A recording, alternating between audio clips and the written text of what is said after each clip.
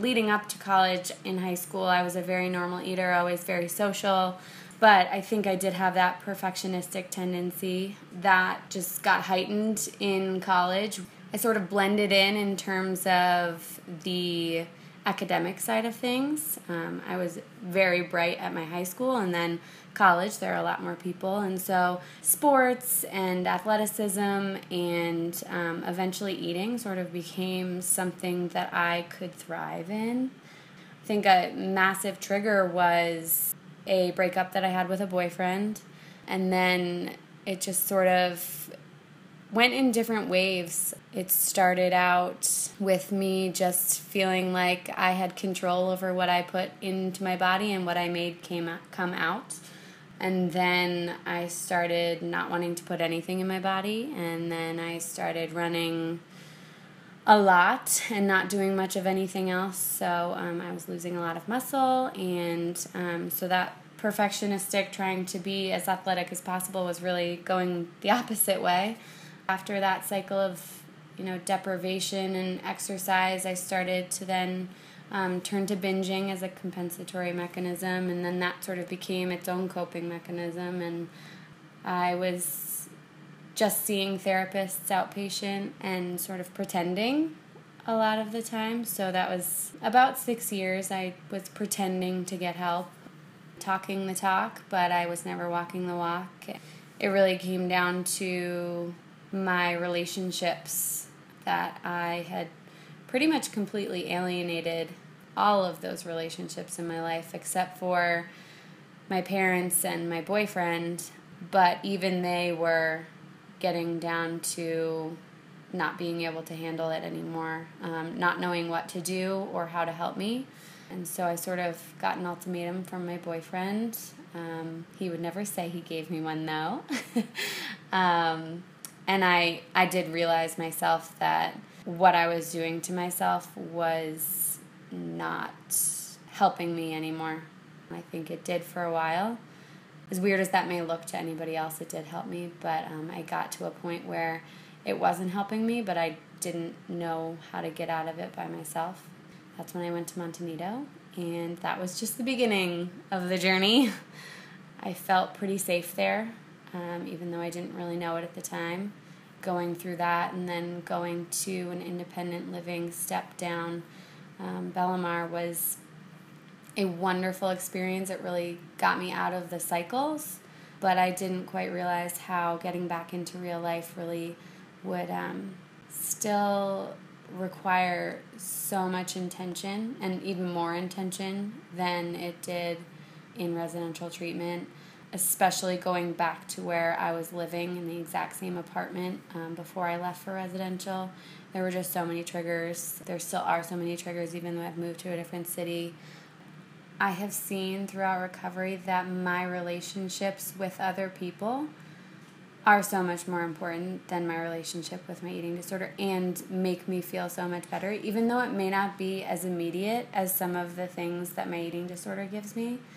It's over the long term. My relationships with people by far surpass that, and being able to be present with my family and my friends has really just shown me that, like, I never want to be so isolated again. As much as my eating disorder still tries to convince me that that relationship, my eating disorder relationship, is better than all the other ones, I know deep down in my core that that is not true.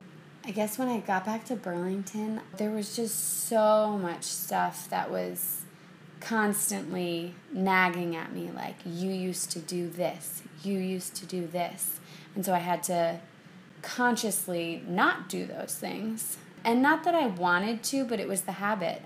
It was a habit of binging in my apartment, and so I started doing that again, and it really freaked me out.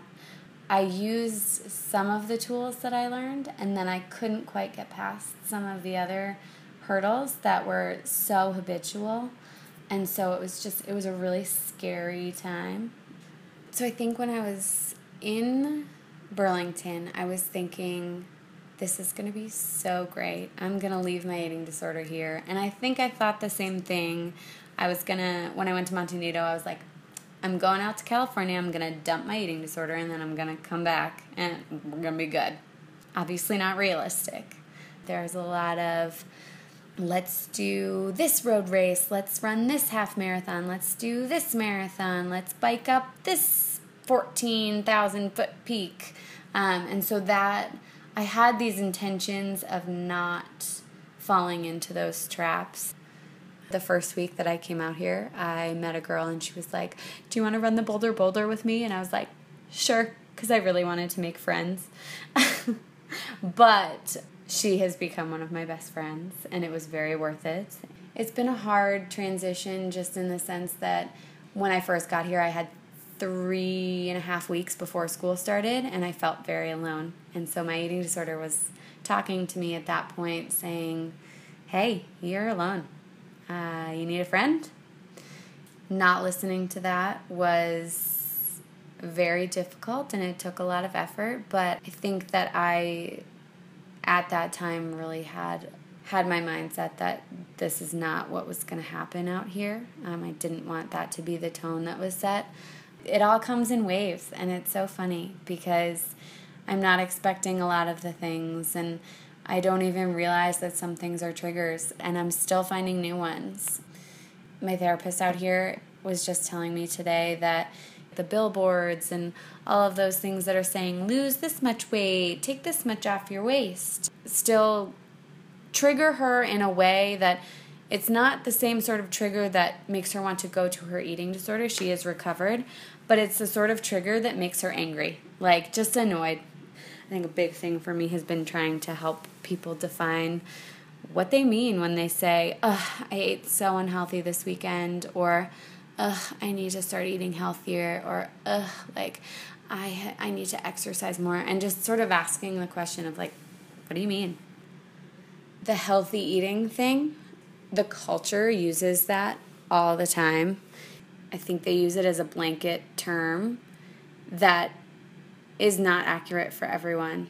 You know, someone who has diabetes does not have the same healthy diet as someone who is gluten-free or someone who is in recovery from an eating disorder.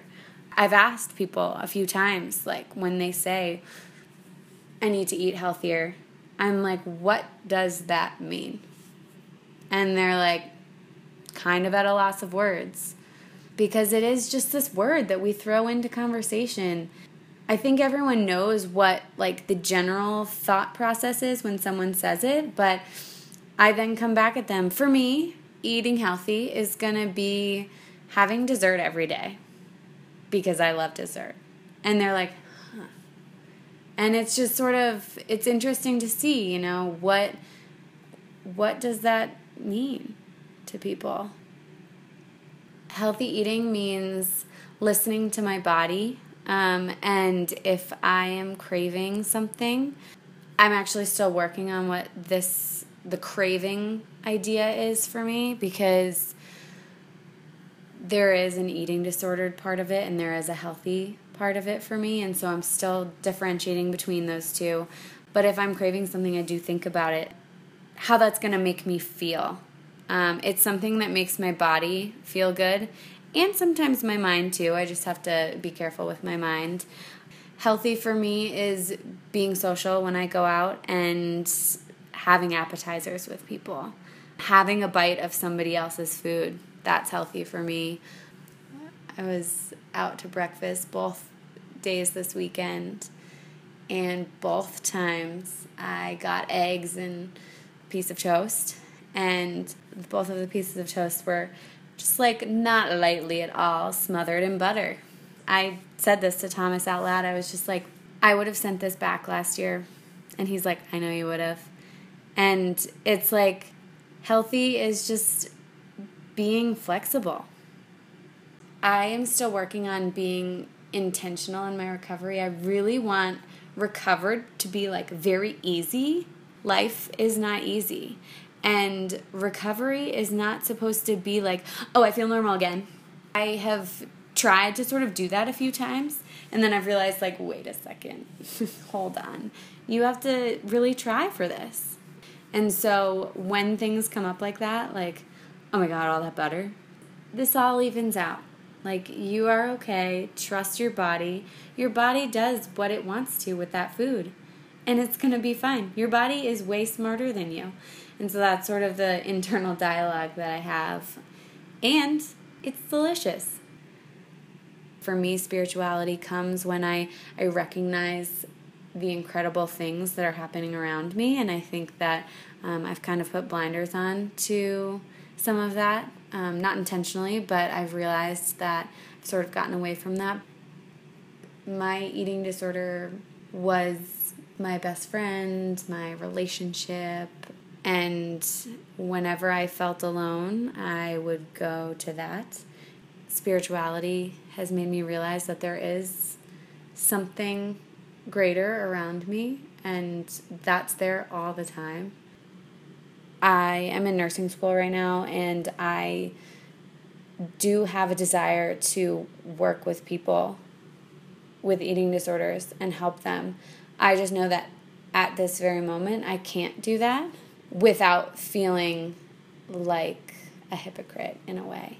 And that's one of my biggest motivators, because I really, really do want to help other people. I would say there are about 500 million parts to an eating disorder, and not every single one of them is going to be going well at the same time. And I definitely want to get across that, like, being out of residential and being in recovery is so much better, but it's still really hard. My body has changed so much and this and that, and it's like, yeah, it has, but like, A, you are still in a lot of the clothing that you used to wear, and B, you are so much more full of life. Like, whatever my body has changed is just life expansion. That's what I try and tell myself. Thomas has made me feel so much better about my body. We started dating when I was in my eating disorder, and I was like, oh no, this is going to be the end. And it's obviously so much more than just my body. We do body appreciations. It's been so helpful, because gaining weight is a real part of recovery. And, you know, it's not the focus that you want to have, because there are so many other things that come with that. But it's a really difficult part about it. Everybody's recovery is just as different as everybody's eating disorder is. I've almost felt apprehensive to share my recovery story with some people, just because I feel like I'm not doing things that they necessarily feel are congruent with recovery. Like, I started running again, and I've started drinking alcohol again, and just like very basic things that, you know, you can say, don't do that for however long.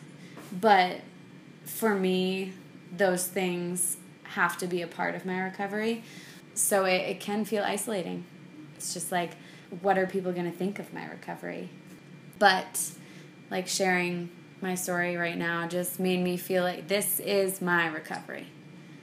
And that's all there is to it. It's not perfect, but it's my recovery.